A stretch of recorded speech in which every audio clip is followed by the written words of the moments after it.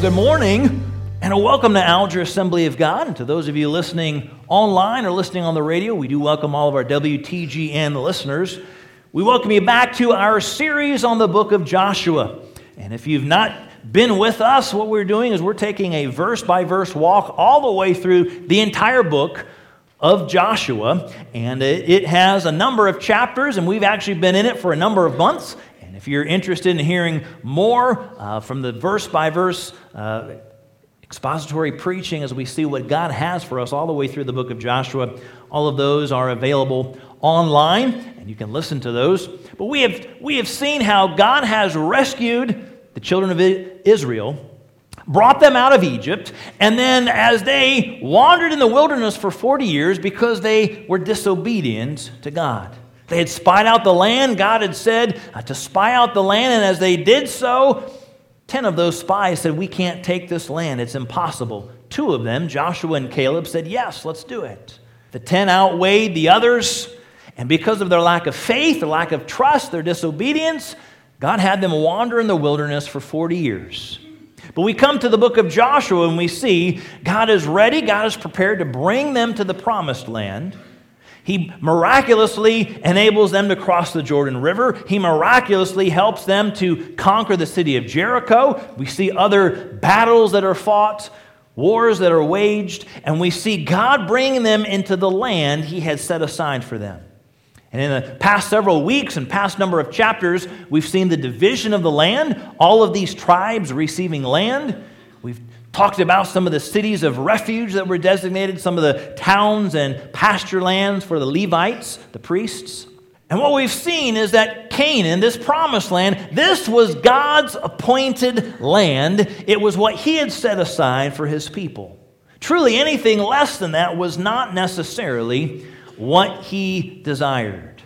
But we saw that there were 2.5 tribes, the tribe of Reuben, the tribe of Gad, and half of the tribe of Manasseh, who kind of wanted their own thing.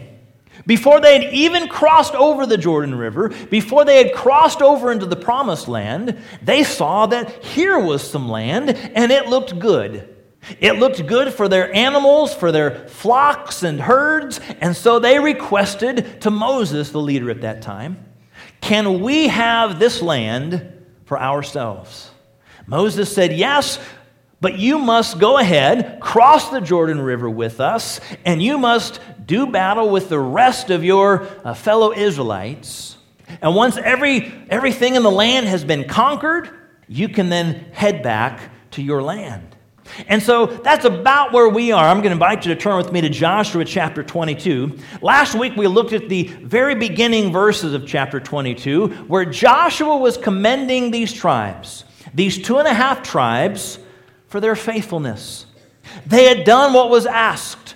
They had gone in, they had battled with the rest of their tribes, and together they had seen God do mighty things. And all of these other tribes, now having received their land, it was time for them to then cross back over the Jordan and head back to the land that they had requested.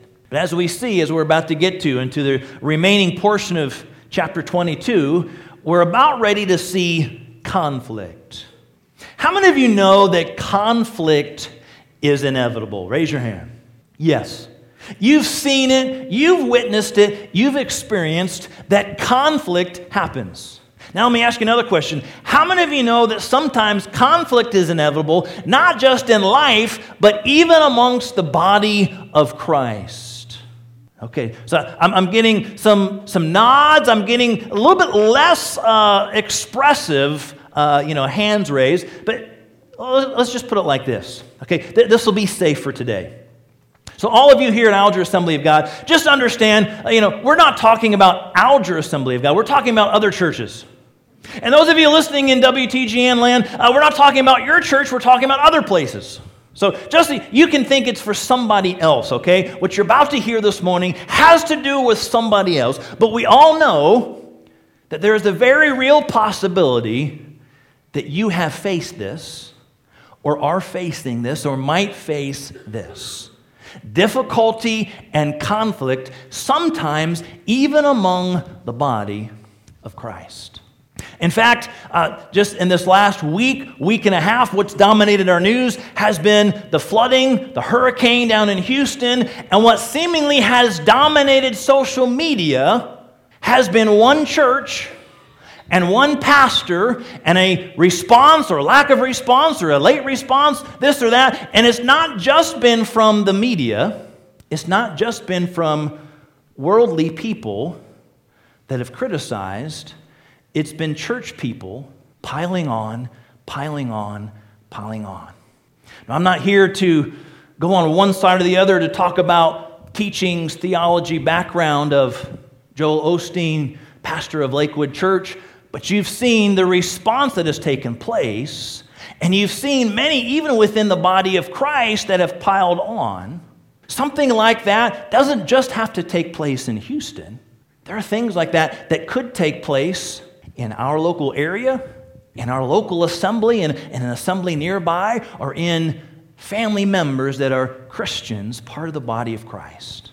So what we're going to be looking at today, it's entitled, How to Deal with Internal Conflict. Isn't that just a God bless you message? I mean, here we are, we're live on WTGN, but we have spent months ago, we started this process walking through Joshua verse by verse.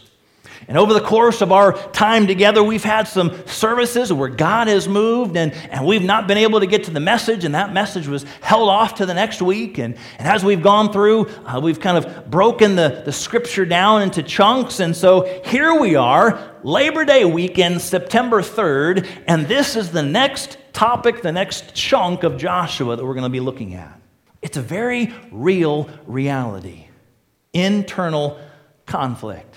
Now, this has nothing to do with whether or not anything is taking place here. I don't believe that is. But I do know that these are some things that can take place within the body of Christ. Now, if I were to tell you how many points I have in my message, that could cause some internal conflict. So I'm not going to do that. And as we get to the notes on the screen, I've not numbered them. So I'll let you number and you can figure it out later.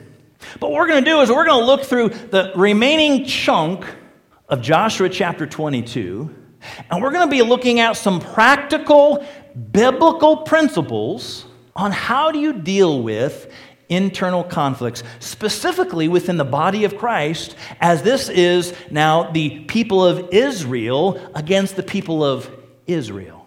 So we're going to take a look at this. And again, as we've seen, these 2.5 tribes, Reuben, Gad, and half the tribe of Manasseh, getting ready to head back over the Jordan River. That river was wide, miles wide.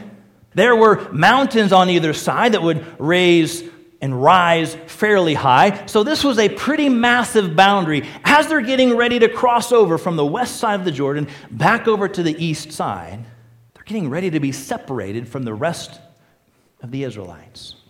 There would be 9.5 tribes left and 2.5 tribes then to the east of the Jordan River. You know that phrase, out of sight, out of mind? Would that perhaps be the case? As they were out of sight, as they had getting ready to cross over the Jordan River, would they really become out of mind to the rest of their tribes? Perhaps there's all kinds of things that are going through their minds as they get ready to cross. What could they do to symbolize that they were united with the rest of these tribes? We're going to see what they did. And as a result, as we take a look at this scripture text, there are some things that they did, and in between these different groups and tribes and the people of Israel that were positive. There's some things that they did that were not so positive. So as a result of their positive and negative responses, we're going to look at a handful of practical ways that you and I can deal with internal conflict.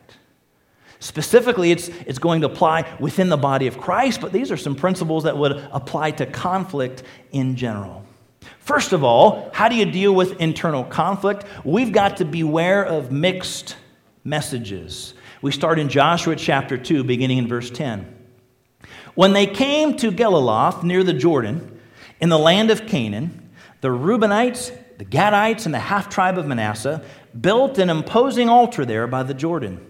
And the Israelites heard that they had built the altar on the border of Canaan at Geliloth, near the Jordan, on the Israelite side. We'll stop right there for the moment. Mixed messages. Here's what we've got. This altar was built and crafted in Canaan. They had not crossed over the Jordan. They were still on the western portion of the land where the 9.5 tribes, the majority of the Israelites were, and that's where they were creating and crafting and building an imposing altar. Maybe that was to outdo some of the other altars. Remember, as we've gone through the Word of God, we've gone through Joshua, in several places we have seen that they would create altars of remembrance. But this was an imposing altar, and it was still placed on the west side, on the Israelite side of the Jordan. Now, what's also interesting is that this altar would probably have been somewhat near, maybe not super close, but in the general area of where one of those other altars would have been fashioned. Remember that when they crossed the Jordan River, God had them collect 12 stones, one from each tribe, and they had one of them that was fashioned in the middle of the Jordan River, and a second one fashioned as they crossed over the Jordan River to the west side. And that was to be a matter of memorial and witness to God's power and honor and glory.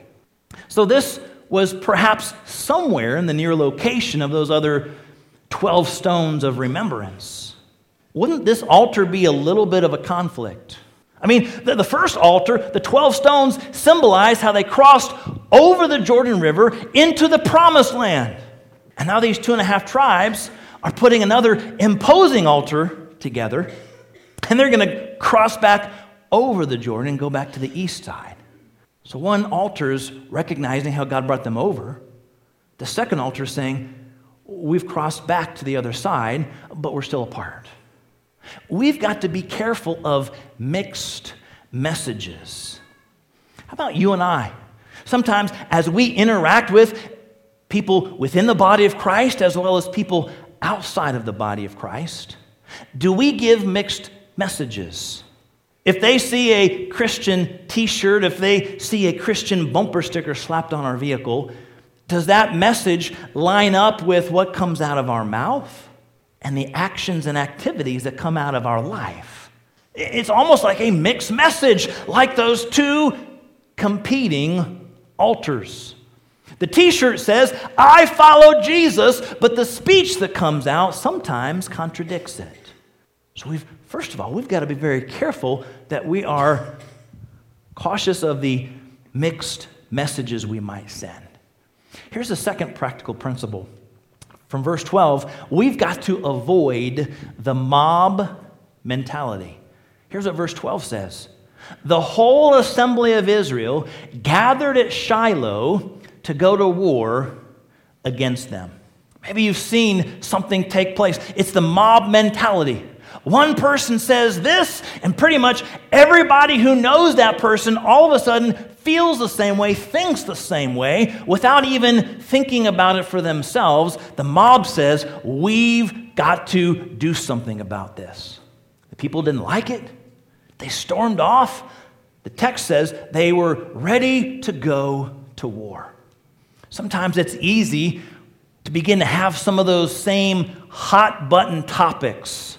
Today's terminology, we might call them hot takes. I feel this way, or I think this way. And we feel strongly about something. And then we get somebody else to feel strongly about that with us. And pretty soon it spreads and spreads and spreads. And we're jumping on cases for or against something or someone without really understanding the process. You've heard the phrase, shoot first, ask questions later. That's kind of what was happening here with the Israelites. They simply heard of what took place, and all of Israel, these 9.5 tribes on the western portion, gathered to go to war.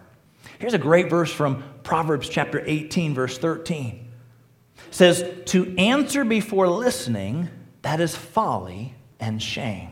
And yet, here's what happened with these Israelites. They were ready to go to war. They hadn't talked to anybody. They hadn't seen anyone. They hadn't seen anything. They had seen this massive, imposing altar. But the mob, the group, everybody said, here's how we feel, and we must do something about it. I would encourage us, let's try to understand the matter. Maybe try to understand from multiple angles and perspectives before we act or react to issues. Here's number 3. Address conflicts personally. Verses 13 and 14 read like this. So the Israelites sent Phinehas, son of Eleazar the priest, to the land of Gilead, to Reuben, Gad, and the half-tribe of Manasseh. With him they sent 10 of the chief men, one from each of the tribes of Israel, each the head of a family division among the Israelite clans. So again, we've got these 9.5 tribes, and they send Phinehas. He's the son of the priest, and then one from each of those tribes, so kind of a leader or a representative. As they included Phinehas in this, it's indicating that they're believing this is something, there's some kind of spiritual issue, some kind of a spiritual conflict, and so they're wanting to actually talk about this. And those are good things to do. We should talk to people rather than about people. Because that's the challenge. When something takes place in a family, when something takes place in a church, when something takes place within the body of Christ, or something takes place in a workplace, something takes place in a community, what's easier? To go directly to the person, to go directly to the source, or to go to somebody who maybe would have, hopefully, our point of view and our perspective, who's going to hear us out? Many times it's easier to go around the issue and go to somebody else. Jesus gave instructions in Matthew chapter 18 about going to the person. See, many times we can be pretty bold behind somebody's backs. You ever experienced that?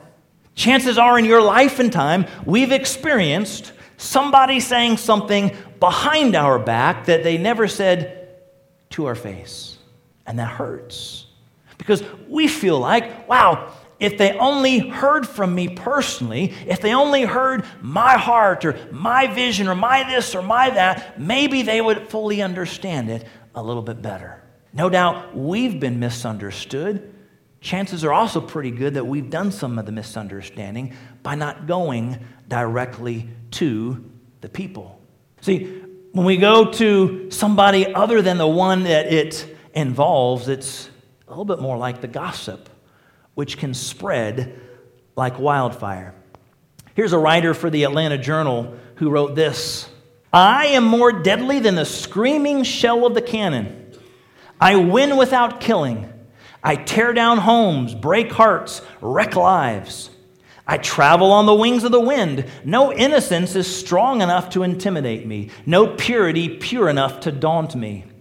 I have no regard for truth, no respect for justice, no mercy for the defenseless. My victims are as numerous as the sands of the sea, and often as innocent. I never forget and seldom forgive. My name is gossip. We've seen it. We've experienced it. Many times we're on the wrong end of it, and we don't like how that feels. Let's be careful not to be on that opposite end, spreading. If there's questions, if there's concerns, let's do our part to address conflicts personally. All right, you still with me out there? It's getting awful quiet. Like I said, this has nothing to do with you. This has something to do with everybody else in town, everybody else in the listening area, right? Everybody just nod your head and say yes. Okay. Part of God's word that's good for us to understand, because at some point there will be conflicts. It's good to have a biblical basis to understand how do we address, how do we handle some of these things. So I was about to give you the number, but you're the one keeping track, so I'm going to just move on to the next one. Next principle is this: we've got to be cautious in our approach. From verses 15 and 16 it says, when they went to Gilead, to Reuben, Gad, and the half-tribe of Manasseh, they said to them, The whole assembly of the Lord says, how could you break faith with the God of Israel like this? How could you turn away from the Lord and build yourselves an altar in rebellion against him now? So here's what happened. We've got Phinehas, son of the priest, and 10 leaders or delegates.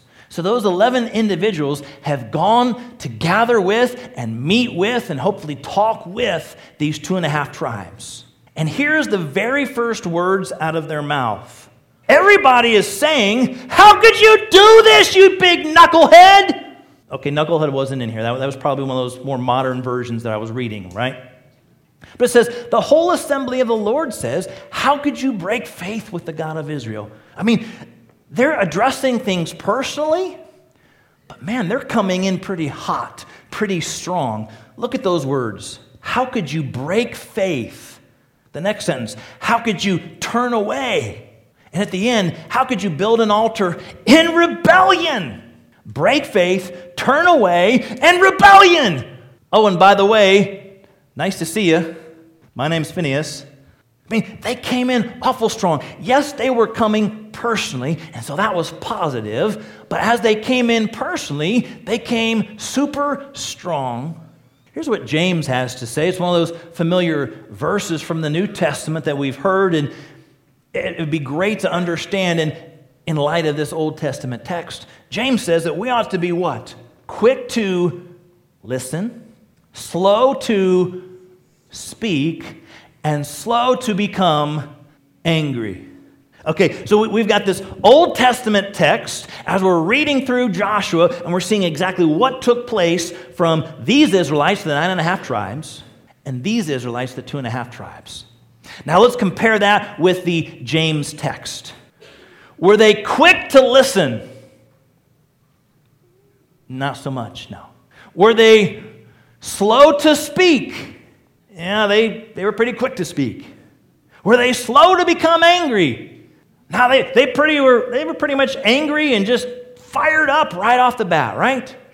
So the exact opposite of what James is saying.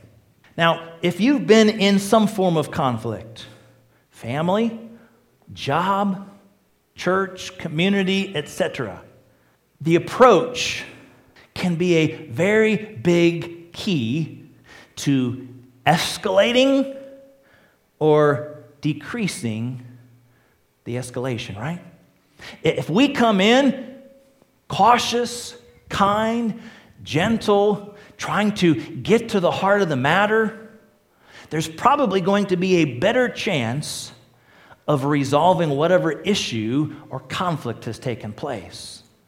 Now, fortunately, what we're about to see in the remainder of the chapter, this did work out pretty well in spite of Phinehas and these 10 jumping in hot and heavy to say, hey, what are you doing? You're breaking faith. You're in rebellion. They were blasting him right from the beginning. So what would be helpful would be to be a little more cautious, be a little more measured in the approach as we're trying to hopefully personally deal with an issue. Next principle is this. We've got to learn from the past. Verses 17, 18, and 20. He says, was not the sin of Peor enough for us? Up to this very day we have not cleansed ourselves from that sin, even though a plague fell on the community of the Lord. And are you now turning away from the Lord? If you rebel against the Lord today, tomorrow he will be angry with the whole community of Israel. When Achan, son of Zerah, was unfaithful in regard to the devoted things, did not wrath come on the whole community of Israel? He was not the only one who died for his sin. No doubt you've also heard the phrase that if you don't learn from history, you are bound to repeat it. So in one of the positives here, we're seeing Phinehas, and he's talking about and he's referencing the past. He's giving a couple examples from rather recent history of Israel. One is the sin at Peor. It involved both spiritual and sexual sin. He's saying, don't you remember what took place here when you did this? What took place was that 24,000 people died as a result. That was taking place in the book of Numbers. He then also reminded them about Achan and his sin, and we covered this in an earlier chapter of Joshua.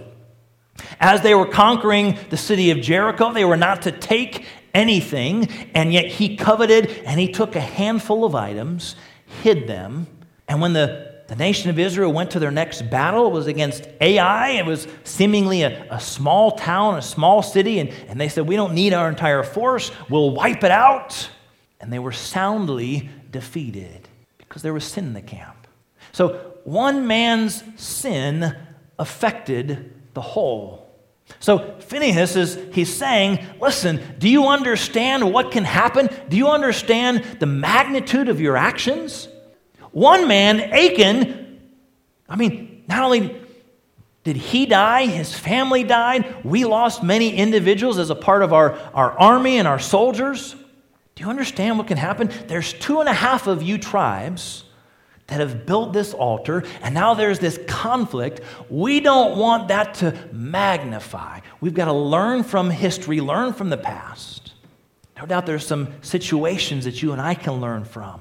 Interacting with people, maybe getting to know how family members react, getting able to understand maybe how bosses and coworkers react in times of conflict or hardship.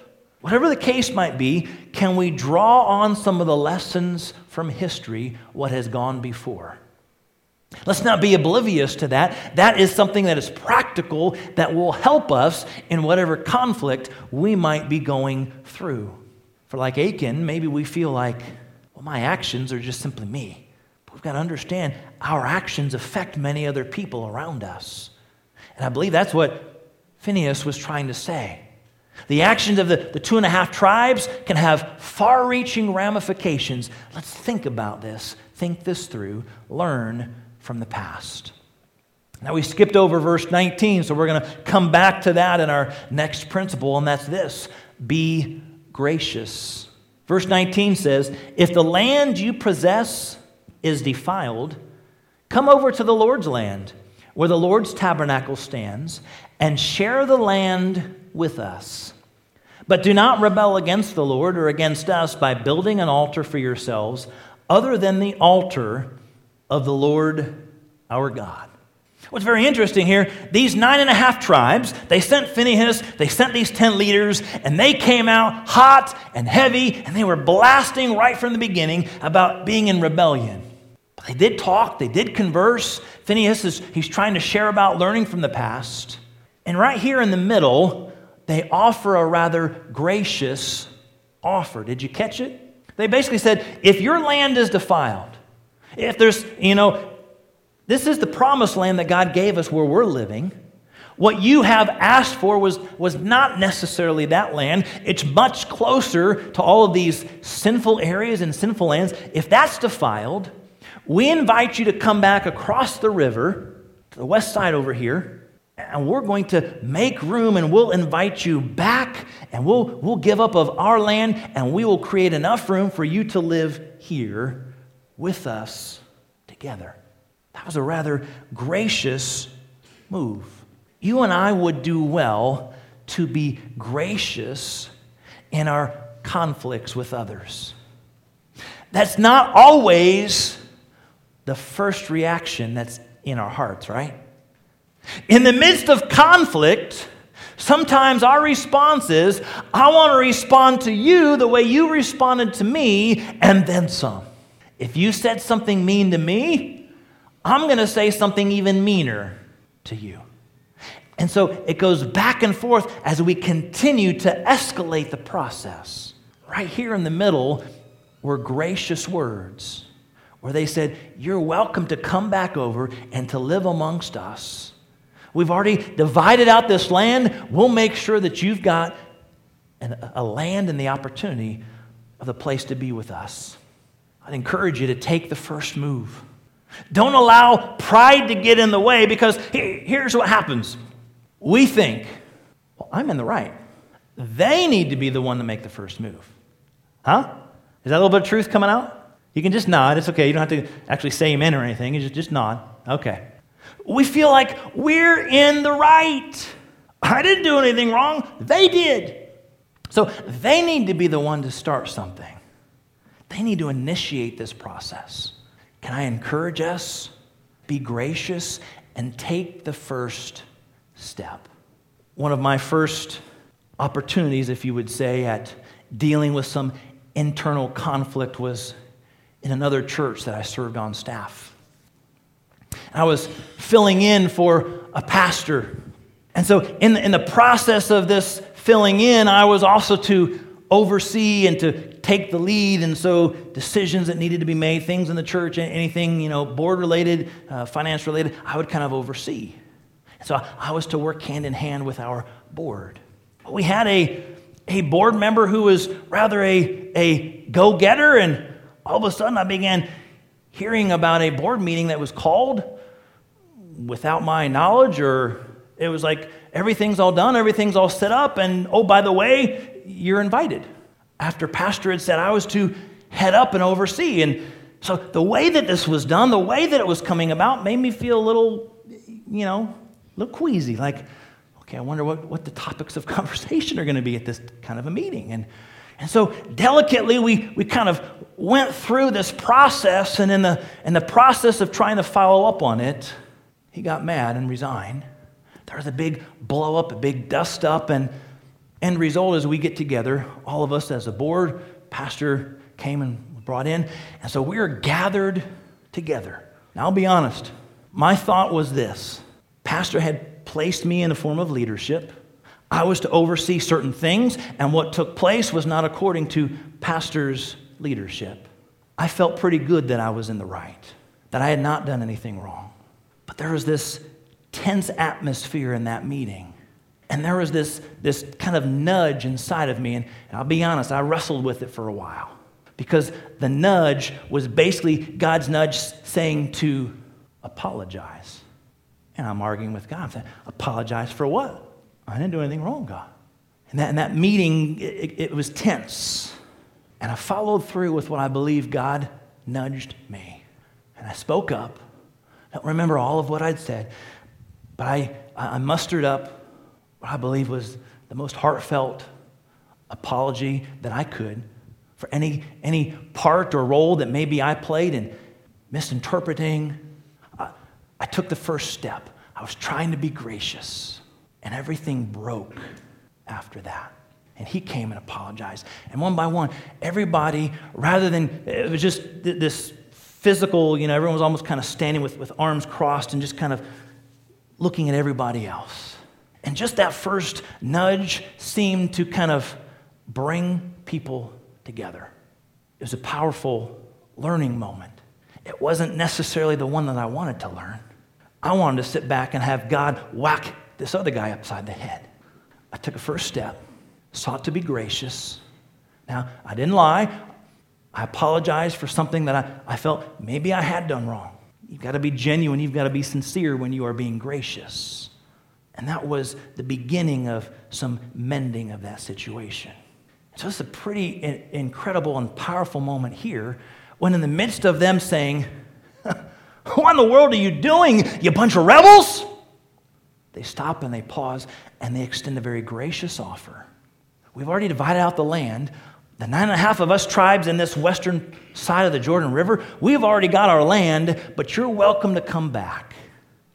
We'll redivide. We will make way for you. They took the first step in being gracious. Being gracious and taking that first step goes a long way towards helping in the process of conflict. Let's be careful not to allow our pride to get in the way of resolving issues, whether that's in the church, in our families, in our jobs, in our communities. Be gracious. Here's a next thought, next principle. We've got to guard against accusations. Then Reuben, Gad, and the half-tribe of Manasseh replied to the heads of the clans of Israel, the mighty one, God the Lord. The mighty one, God the Lord, he knows, and let Israel know. If this has been in rebellion or disobedience to the Lord, do not spare us this day. If we have built our own altar to turn away from the Lord and to offer burnt offerings and grain offerings or sacrifice fellowship offerings on it, May the Lord himself call us to account. No, we did it for fear that someday your descendants might say to ours, what do you have to do with the Lord, the God of Israel? The Lord has made the Jordan a boundary between us and you Reubenites and Gadites. You have no share in the Lord. We've got to guard against accusations. It's a challenging thing because what's often easiest is to get our finger out and point it and say, but you did or you said, and we accuse. Now, to some degree, they're defending themselves by saying, it wasn't done as an altar for sacrifices. It's just, well, here's a couple of things. But their couple of things were accusations. Basically, what they were saying is, it's not us, it's you. Well, your kids, your future kids. They're basically saying, someday down the road, your kids, your descendants are going to talk to our kids and our descendants because we're on this side of the Jordan, and your kids are going to start something with ours because they're going to say, you're not part of us. They're basically saying, yeah, those kids that you don't even have yet, they're the troublemakers. Kind of pointing the finger, saying, it's you. And then, did you catch verse 25? The Lord has made the Jordan a boundary between us and you. They're making that as if that's what these other people are going to say. Let's just stop there. That accusation is preposterous. Did God wait until all of these lands were decided and then say, you know what, I think I'm going to put a Jordan River right in the middle of them? God created that Jordan River well before it was these 2.5 tribes who voluntarily chose the land on the east side. They were the ones who made that split. They were the ones who separated themselves. They chose to live east of the river. They made it a boundary. So we're getting some dialogue, we're getting some discussion, but now we've got to guard against accusations. They begin saying, it's you and your fault and you and your kids. Oh, and by the way, it's probably God too for putting that river there. We've got to be careful. Many times, maybe you've seen this as a case, but many times, as we blame others, many times the real fault lies within us. But we point the finger to try to deflect from maybe something we've said or something that we've done. We've got to guard against accusations. Here's another big one. We've got to give the benefit of the doubt. As we continue where we left off in verse 25, he says, so your descendants might cause ours to stop fearing the Lord. That is why we said, let us get ready and build an altar, but not for burnt offerings or sacrifices. On the contrary, it is to be a witness between us and you and the generations that follow, that we will worship the Lord at his sanctuary with our burnt offerings and sacrifices and fellowship offerings. Then in the future, your descendants will not be able to say to ours, you have no share in the Lord. And we said, if they ever say this to us or to our descendants, we will answer, look at the replica of the Lord's altar, which our ancestors built, not for burnt offerings and sacrifices, but as a witness between us and you. Far be it from us to rebel against the Lord and turn away from him today by building an altar for burnt offerings, grain offerings, and sacrifices, other than the altar of the Lord our God that stands before his tabernacle. This was a long way of saying, listen, it's not what you think. This altar isn't what you think. You think we did it so that we could offer offerings and burnt sacrifices there. That's not it. You've got to understand that it's not always, people are not always as they seem. It's not always as they appear. Let's give the benefit of the doubt. Many times we can make false assumptions about other people. You ever done that? You ever admit to doing that? That's a better question. You meet somebody for the first time, they're sizing you up, you're sizing them up, and you get this first impression, oh, I bet they're one of those, and fill in the blank. Then you get to know them. Oh, they weren't who I thought they were. I thought because of this, or I thought because of that, or I thought because of their attitude, or I thought they would be more like this kind of a person that I knew. Sometimes we make false assumptions. We've got to learn to give benefit of the doubt. Someone wrote this poem. It says, a woman was waiting at an airport one night with several long hours before her flight. She hunted for a book in the airport shops, bought a bag of cookies, and found a place to drop. She was engrossed in her book, but happened to see that the man sitting beside her, as bold as could be, grabbed a cookie or two from the bag in between, which she tried to ignore to avoid a scene. So she munched the cookies and watched the clock as the gutsy cookie thief diminished her stock. She was getting more irritated as the minutes ticked by, thinking, if I wasn't so nice, I would blacken his eye. With each cookie she took, he took one too. When only one was left, she wondered what he would do. With a smile on his face and a nervous laugh, he took the last cookie and broke it in half. He offered her half as he ate the other. She snatched it from him and thought, oh, brother, this guy has some nerve and he's also rude. Why, he didn't even show any gratitude. She had never known when she had been so galled and sighed with relief when her flight was called. She gathered her belongings and headed to the gate, refusing to look back at the thieving ingrate. She boarded the plane and sank in her seat. Then she sought out her book, which was almost complete. As she reached in her baggage, she gasped with surprise. There was her bag of cookies in front of her eyes. If mine are here, she moaned in despair, the others were his, and he tried to share. Too late to apologize, she realized with grief that she was the rude one, the ingrate, the thief. It's happened. You and I, we formulate ideas and opinions about people, about situations, all kinds of things, and we've got to learn to give benefit of the doubt. We're pretty athletic. What I mean by that is we're pretty good at jumping to conclusions, right? We jump to conclusions and believe that because someone said this or didn't say this or didn't do this, they must mean this. But here's what I've noticed. Have you noticed that when something involves us, we want other people to give us the benefit of the doubt. But when it involves other people, we're not so quick to give benefit of the doubt. No doubt you've been someplace, you've been in a mall, you've been in a restaurant, you've been driving your car, and you pass somebody that you know, right? They're on the other side of the street, they're on the other side of the store, they're in the next lane as you pass. And so you're getting ready, and you kind of look and wave. Or as you're driving, you kind of look and wave, and they just zoom right past you. We can get all huffy and, oh, I can't believe it. Didn't they know that was me waving at them? I can't believe how rude they were. Now, if we were the one who passed somebody and didn't wave, we would want grace, right? Mercy, right?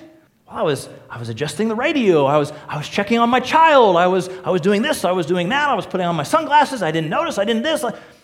Probably something very innocent as to why we didn't see, as to why we didn't wave. If we were the offending party, we would want benefit of the doubt, right? But when someone offends us, we're gonna get them. We've got to make sure that we give to other people the benefit of the doubt that we want given back to us. Will we believe the best about others or the worst? The 2.5 tribes were basically saying, listen, this altar's not what you think. Maybe it's not the wisest thing, but it's not what you think. We didn't do it to make sacrifices. Give us benefit of the doubt. Yeah, we've kind of pointed fingers, and yeah, we've kind of said maybe there's been some accusations about you guys, but our heart and our motives are right and pure and clean. Give us benefit of the doubt. It's helpful as we engage with family, friends, community, job, wherever conflict arises. It's good to give others benefit of the doubt. A couple more and we're done. We've got to make sure we seek God's input. Verse 30 says, when Phinehas the priest and the leaders of the community, the heads of the clans of the Israelites, heard what Reuben, Gad, and Manasseh had to say, they were pleased. And Phinehas, son of Eleazar the priest, said to Reuben, Gad, and Manasseh, today we know that the Lord is with us, because you have not been unfaithful to the Lord in this matter. Now you have rescued the Israelites from the Lord's hand.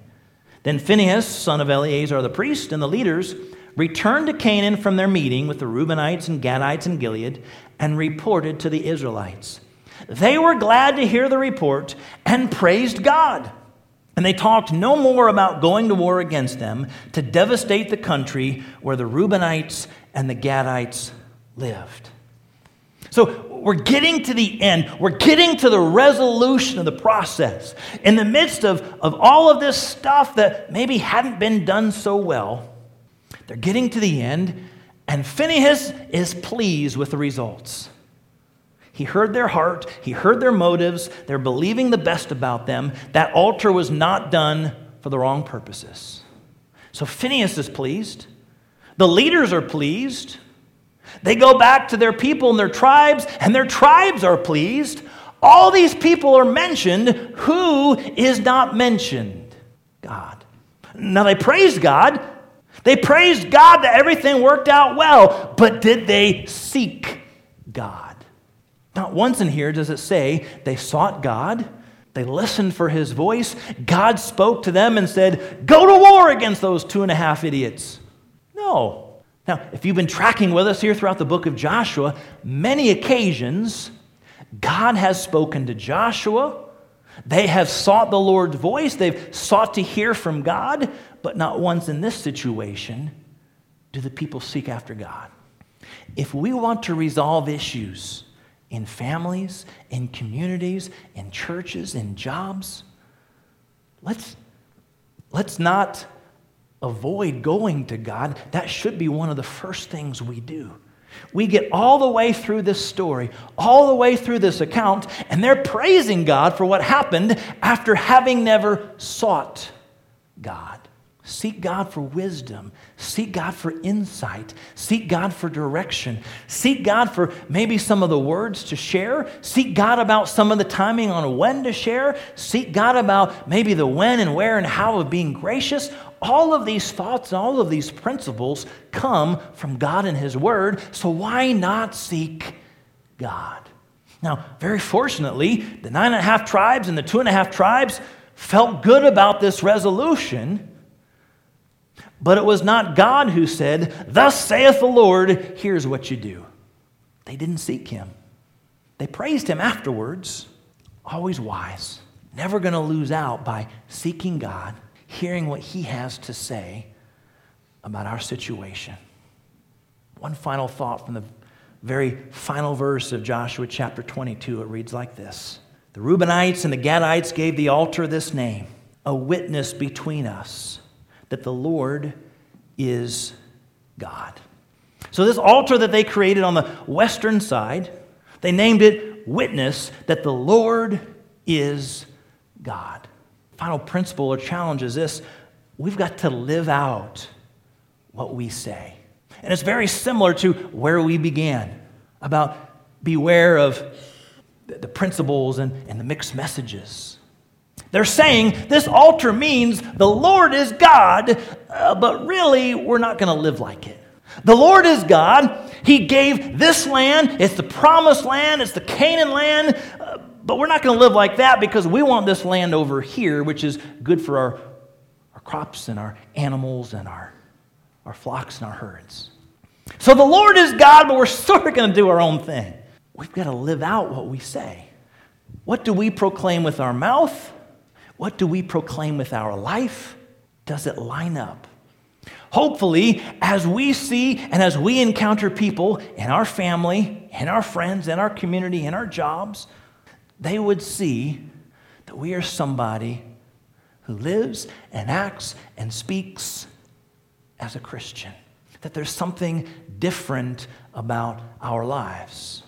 That God is at the heart of our lives. That we, though we're not perfect, we're seeking to live out what God's word says and what we are saying. See these 2.5 tribes? They left that altar there. They crossed the Jordan River.